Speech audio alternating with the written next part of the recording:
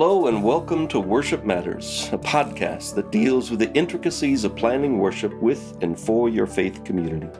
I'm Derek Weber, Director of Preaching Ministries with the worship team at Discipleship Ministries, a general agency of the United Methodist Church located in Music City, Nashville, Tennessee. During this time of transition from virtual to in-person and hybrid worship, the worship team has endeavored to provide conversations that inspire worship teams and leaders to seize this moment and realize the opportunities before the church, finding ways to help those worshiping with us to re-engage and shape the church we are becoming. Today, I am thrilled to have with me as my special guest Dr. Kimberly R. Wagner, who is the Axel Jacob and Gerda Maria Swanson Carlson Chair in Homiletics, Lutheran School of Theology at Chicago. She also serves as an advisor and instructor in the Association of Chicago Theological Schools, the D-Min in Preaching program. Her research, teaching, and scholarship in homiletics focus on the role of the church and of all of God's people as proclaimers of the gospel in an ever-changing world, as well as on collective trauma, the role of the preacher and the nature of trauma-informed and trauma-responsive preaching. She received an MDiv and a PhD from Emory University. Welcome, Dr. Wagner. Thank you for being with us today, and I appreciate you taking time away from your sabbatical to record this podcast. So why don't we just start with you telling us something about yourself and your ministry journey? Who are you? Absolutely. Well, thanks so much for having me. It's such a thrill to get to have this conversation. So you gave my little bio there, but really share a little bit about my call to ministry, my call to this work. My call to ministry really came early in my life. Even as a child, I was compelled by what the church might have to say to and with the world through music, through preaching, through teaching. And I was nurtured as a young person by wonderful mentors who encouraged me in those questions. My undergraduate degree and first career was actually in secondary science education. So I was a 10th grade biology teacher and 8th grade earth and space science teacher. And that's where I fell in love with education and with teaching. And then received a kind of tug to seminary. Went to seminary, as you mentioned, at Candler School of Theology at Emory. I'm actually ordained in the Presbyterian Church USA and served a church in southeastern Virginia for 4 years.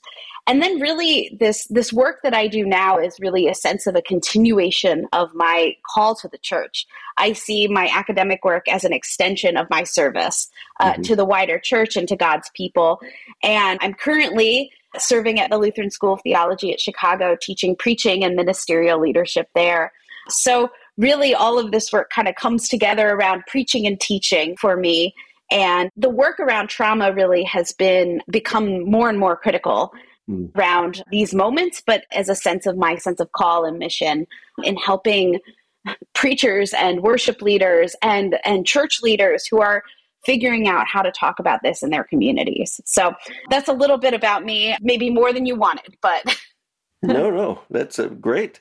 What is refreshing about that story, Kim, is that it's such a positive thing. The church mentored you, the church shaped you, and you respond to that. You know, too often we hear about people coming into church leadership to fix it because it was so bad for them. So that's an amazing beginning. And yet, you also want to focus on struggle, trauma. You recently gave a lecture to the Festival of Homiletics held in Denver. It was titled Out of the Depths, Preaching in the Wake of Mass Trauma. And again during the festival, the theme of which was After the Storm, Preaching and Trauma, preachers and speakers questioned that word after. It's as if trauma just goes on and on. You know, the pandemic is over. No, it isn't. It's still going on. All these kinds of things. So let's start with a description of what trauma is. How do you define it? Yeah. So in my kind of upcoming book that's coming out and in my teaching, I often define trauma as a kind of a fully embodied kind of blow or wounding of the mind, the body, the spirit self. And here I'm thinking of that beautiful Hebrew word nephesh, right? That whole self. But it's a blow or wounding of that whole self, I think, that occurs when a destructive experience or an event exceeds a individual's or a community's resources to process it, to make sense of it, to put it in the kind of frameworks of the way we understand the world to work, the narratives that we've depended on thus far to guide us on our way, right? And so a lot of times trauma is that which cannot be coped with, made sense of, conceived, and kind of lives outside this realm of all of the stories that we've told about ourselves and the world and God that have helped us make sense of and navigate the world. And so trauma is this really tricky thing, because to define it is to define something that is slippery, right? That can't quite be grasped. And I think it's important, I often talk about this when I define trauma, that it's important to define trauma apart from the traumatic event, right? Because a traumatic event has a beginning, a middle, and hopefully an end, but we can talk about that, especially with the pandemic, right? Right. But trauma is that which lingers. And sometimes we don't even begin to conceive of the depth or the kind or the response to trauma that we have until the event is ended, or until at least there's a sense of tentative safety, right, for us to begin to process it. So for me, it's really important to hold those things apart, because trauma is really the subjective experience of an event that exceeds our capacity to cope with it or process it or make sense of it.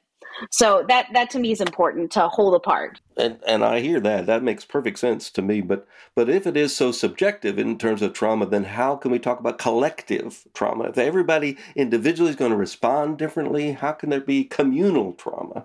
Yes, such a great question. Thank you for that. So communal trauma and individual trauma are two separate things. They interact with one another and they feed one another, but they actually, they're separate things. So collective trauma is more than just the assemblage of varied individual traumas. Those varied individual traumas occur, right? 1 + 1 + 1 + 1, and it is a subjective experience. But communities as a whole also experience this disorientation that comes from trauma. The communal stories we tell about who we are, the patterns and traditions that shape us, they get thrown into question and disoriented because they didn't hold the community together during these traumatic incidents. And collective trauma really does two simultaneous things, right? It ties together what I like to call sub-communities of the equally wounded, which at first is a really supportive thing, but oftentimes can solidify and pull away from the larger community. Because the bar of entry into those sub-communities is really high, right? You have to have experienced that trauma in the same way.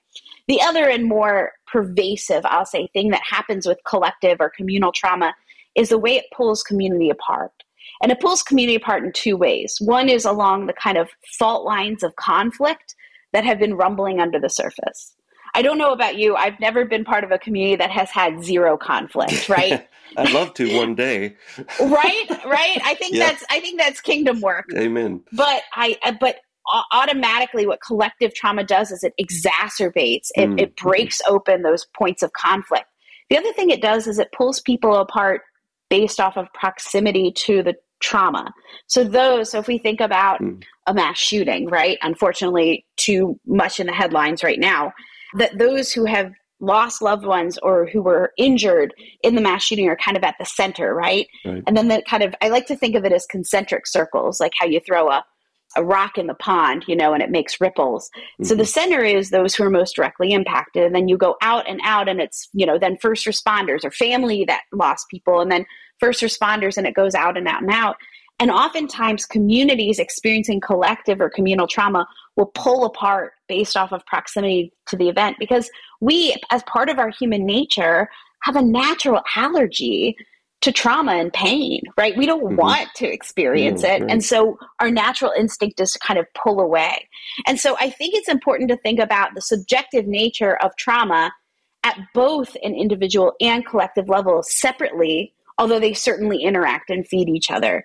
So individual subjective experiences are happening at the same time that whole communities are subjectively, as a community, experiencing that trauma, which is what makes preaching so hard, right? Because we are called to proclaim the gospel, and to preach into situations with traumatized communities filled with traumatized individuals.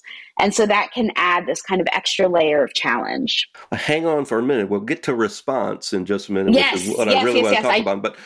But I really want to understand the dynamic a little bit more when you talk about the collective trauma and the things that we hold together. So you're talking about faith. Faith has now entered into the picture. Absolutely. And within the community, people who share a faith may experience it, understand it differently because they're different and all that, but there's this commonality about it. And as you said, I believe you said, it didn't protect us. It didn't keep this trauma from happening. And so some then begin to question their faith. Others go deeper in their faith. And so that's part of that tension as well, that faith is not responding adequately, or at least expected ways. Yeah, absolutely. And I think that you named it so beautifully, because I think there's two things faith does. At its core, trauma has a disorienting impact, right? It has a disruptive impact. And so as you said, like the stories we've told, the values we've held no longer hold. They didn't keep us safe. They're no longer trustworthy, right? As they can't accommodate or make sense of the traumatic reality we've experienced. And as you named, faith is not immune to this. There are the stories we've told about God and how God works. And we see again and again in our biblical text, right, in the Psalms, these psalmists wrestling with, God, you were supposed to keep me safe. Right. What the heck? Yeah. Right? Where were you? I'm paraphrasing there with what the heck, but you know what I mean? Oh, what? That's how I translate the Mullah. That's how I translate it. Yeah. Yeah. Exactly. But so faith and our perceptions of who God is and how God works is not immune to the disorienting impact of trauma. Mm-hmm. However, at the same time, faith can also be a great source of support and even comfort, right? That even as we are questioning God, we lean on God because we don't have anything else. And what I think that we have to start contending with is that those two things don't cancel each other out, that they can coexist, right? That we can be angry and question our faith while we still look to God for guidance and care and support. And that these two things are not mutually exclusive. And in fact, one doesn't crush the other. Doubt, asking these questions, is not the opposite of trusting God, right? Mm-hmm. We always talk about doubt is not the opposite of faith, right? Right. The other thing is I think that our faith stories, whether they are in scripture or the stories we have told us as faith communities through the generations, are important because even if we can't believe them and claim them in the moment, they can be held in trust for us until we can lean into them again, right? And so sometimes these faith stories may not feel true. They may not seem right, in light of the experience of trauma. However, communities, both present and historical, and communities that accompany those experiencing trauma, can hold and trust these stories for each other until we can claim them again.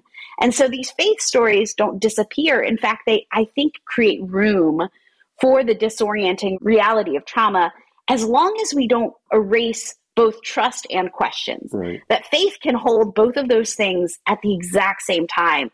And that I think that is something that we can nurture in our theological language and the ways we teach Bible studies and preach, right? But this idea that faith can be thrown into question, and that's not wrong. But also faith at the same time can be a source of support or a kind of promise that is held out for us to claim again. So that to me is how I think a little bit about how trauma impacts faith. Okay, there's so much in there. I hardly know how to respond.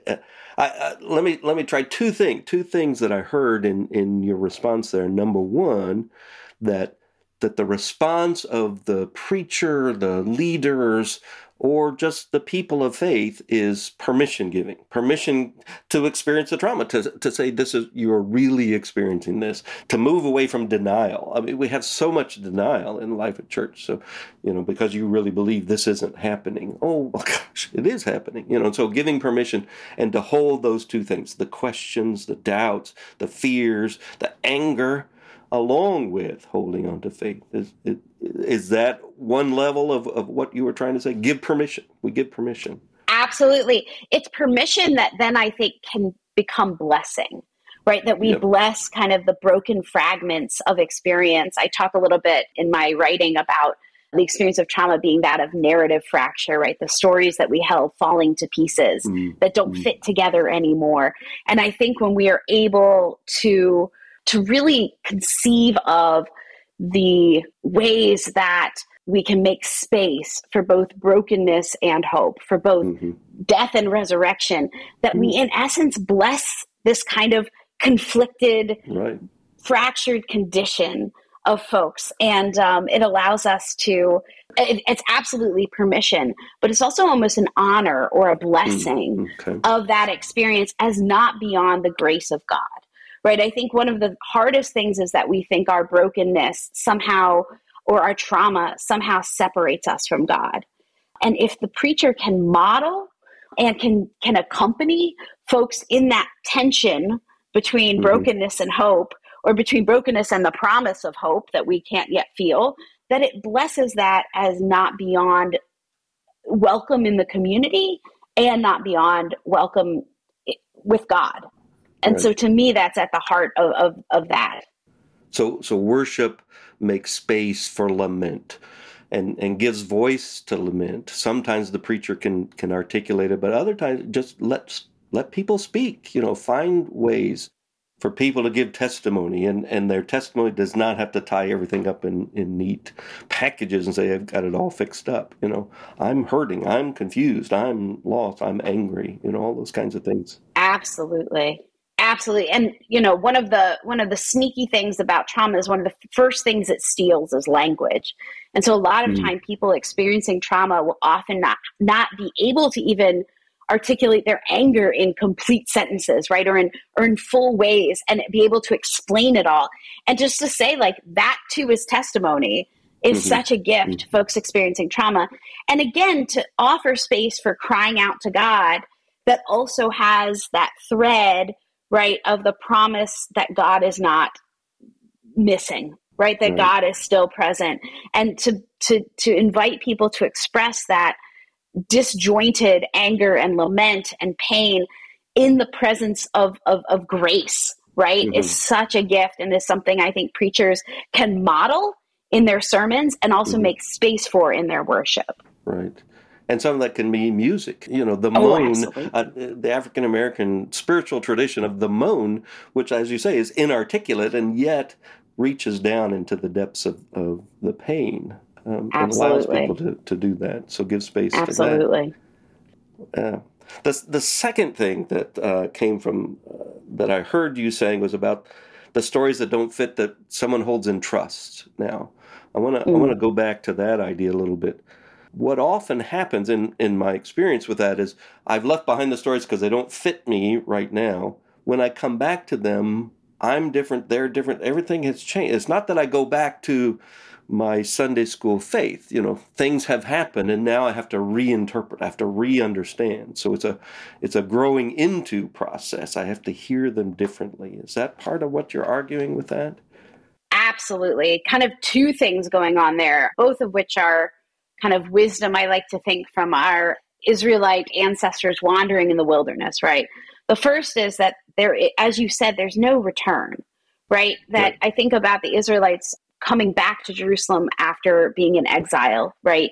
And they came back and they could stand on the same street corner with the same people, and it's totally different, right? Because they have been changed by the trauma of exile.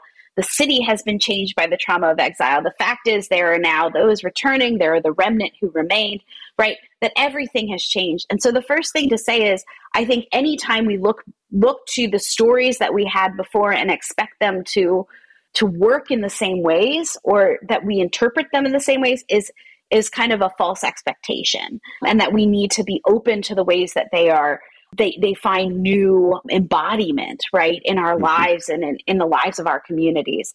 But the second thing is that I think one of the things that we see again and again in Scripture, and again, I'll just use an example from the Israelite experience of anytime they were in the wilderness, there was always they were coping with some kind of trauma, right? Whether it was leaving slavery in Egypt, or they were, headed into exile or returning from exile.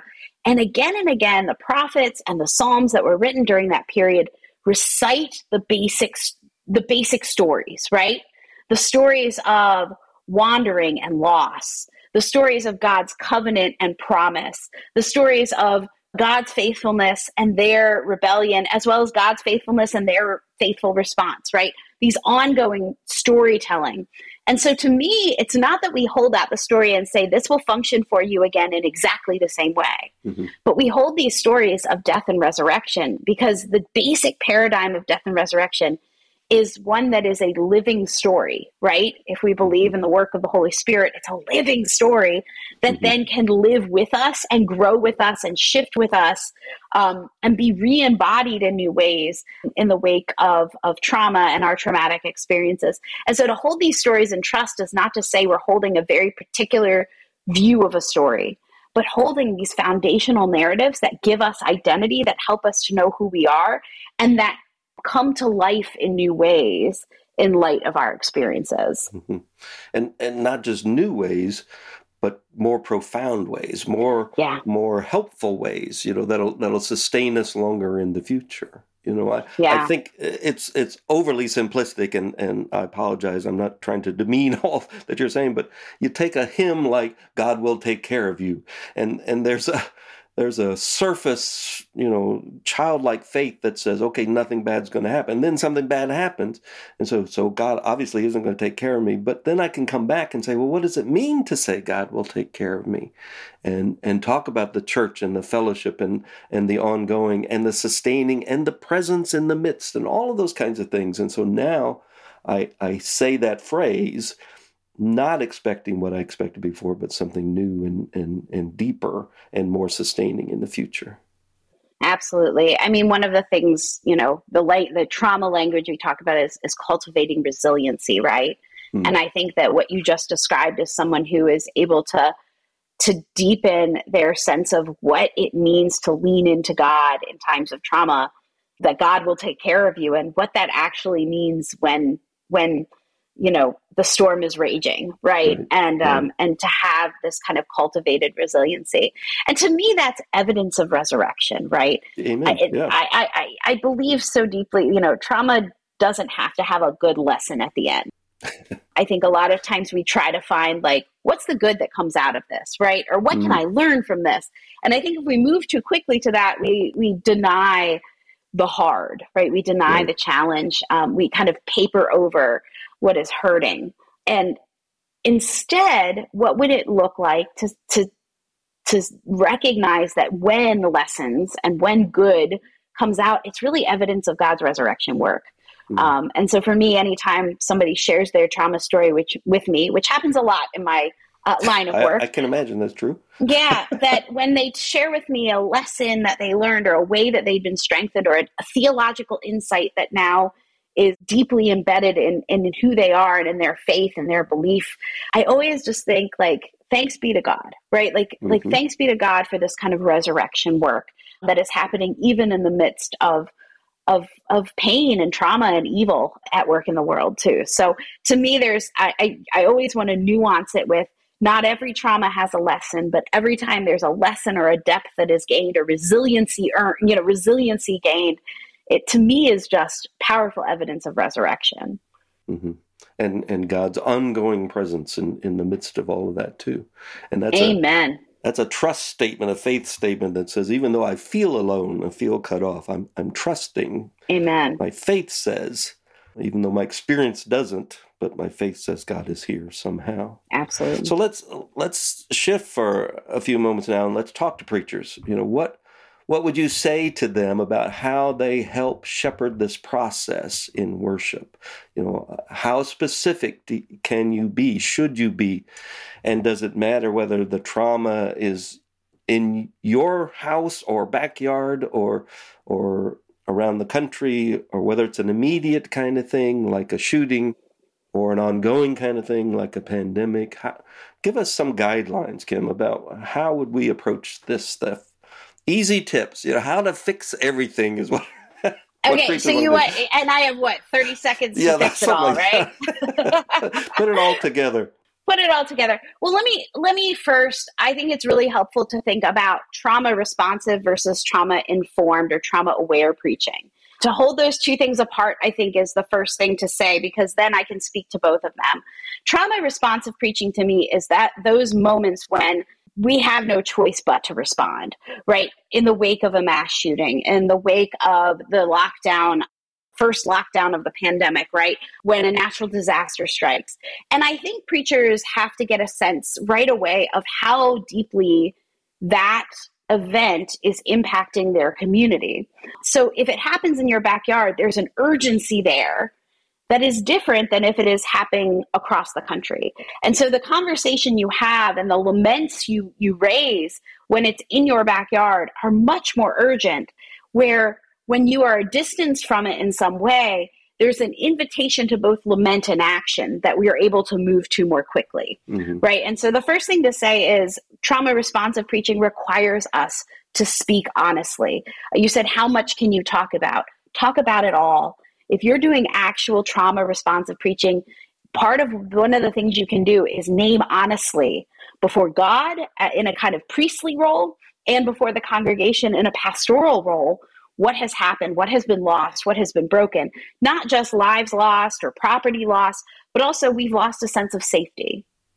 We've lost the illusion that science can save us. We've lost the illusion that our children are safe in their schools, right? We've lost a sense that we are immune to these things, right? We may have lost some faith in where God is. And to name honestly before the congregation what has been lost and broken, both naming honestly what has happened, but also these other kind of existential or communal losses. And so for me, trauma responsive preaching, you almost have permission to just do the work and to model faithfully for the congregation lament, to model faithfully for the congregation what it means to cry out before God, right? And so that's kind of the first thing with trauma responsive preaching. Trauma informed preaching is work that recognizes that there are people carrying trauma, sometimes unknown to anyone else, in the pews. And that at any given moment, folks may be triggered, folks may need care.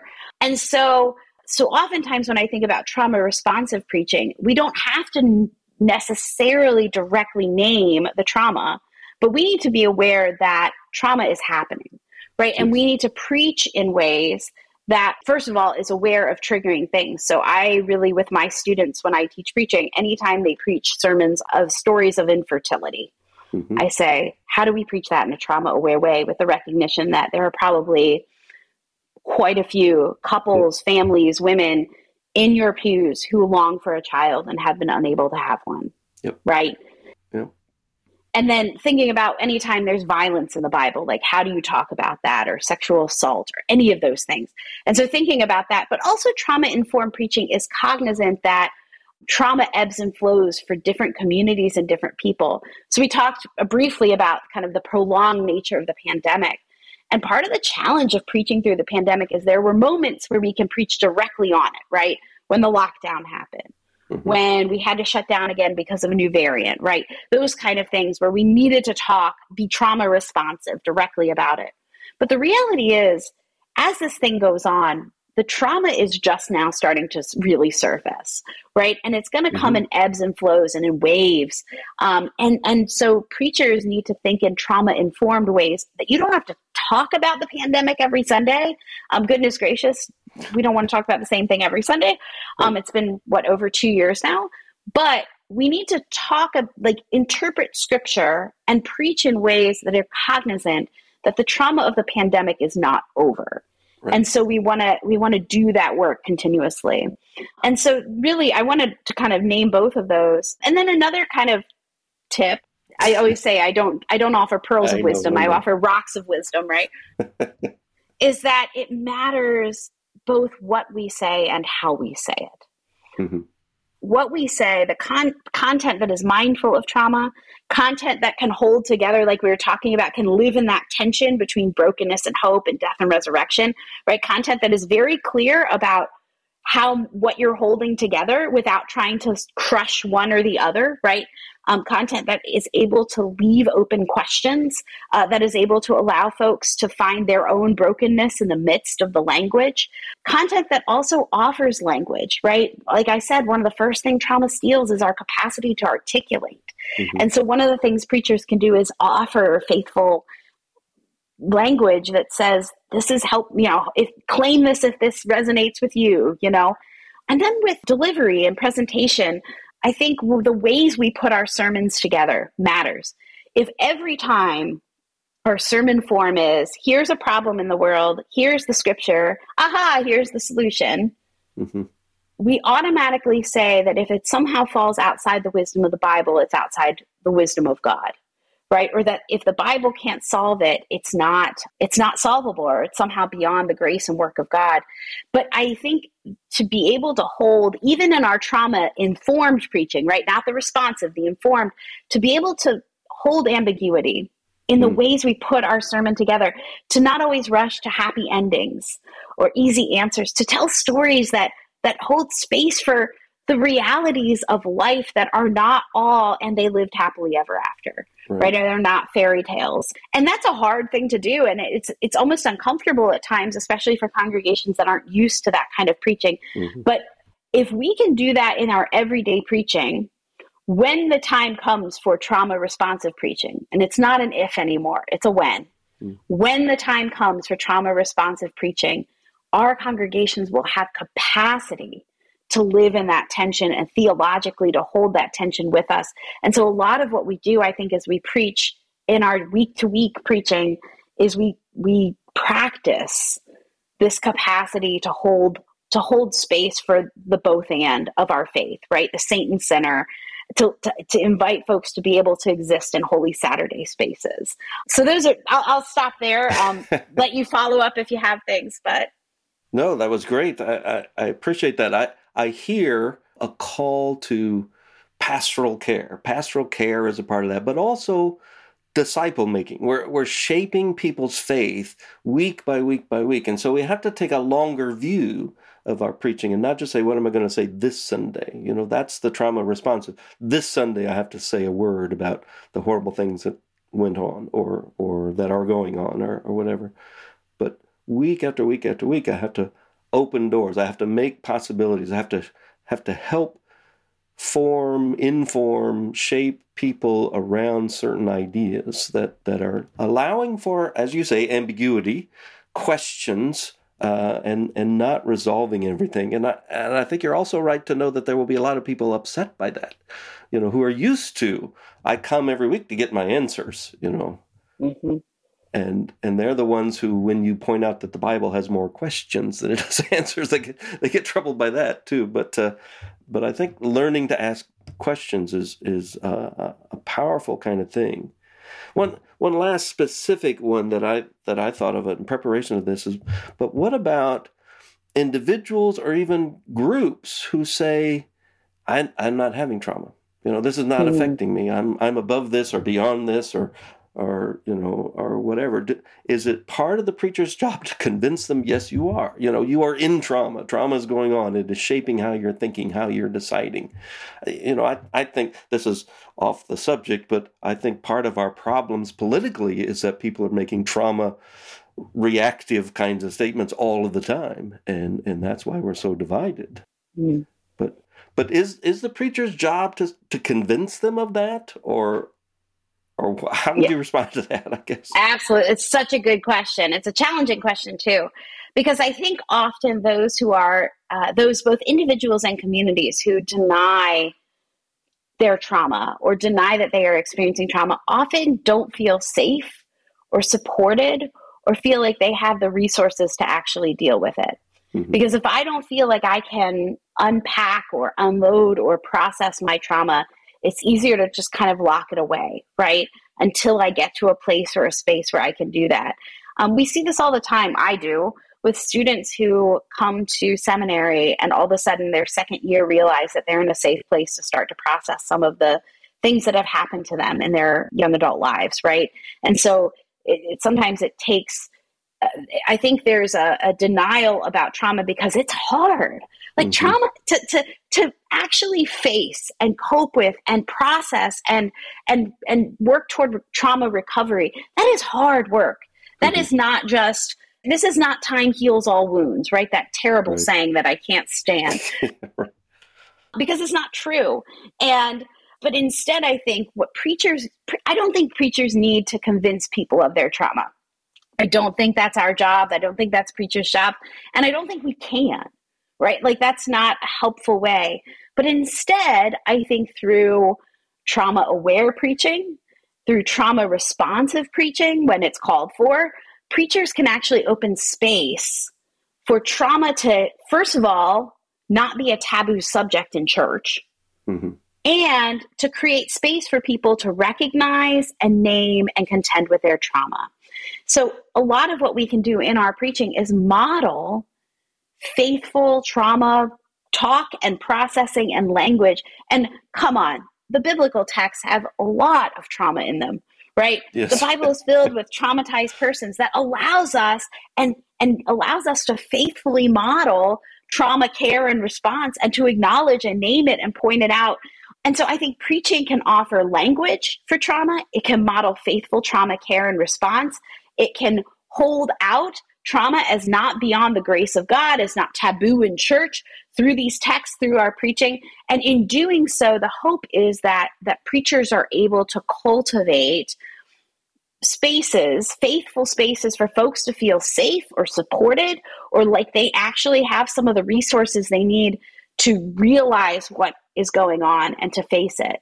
I'll tell you, when I teach a preaching and trauma course every year, and every year, at least a few students will come up to me and say, I never realized that that's what I was dealing with, right? Like when you started talking about the kind of characteristics of trauma, or when we started talking about this kind of trauma, all of a sudden I saw my reflection in it.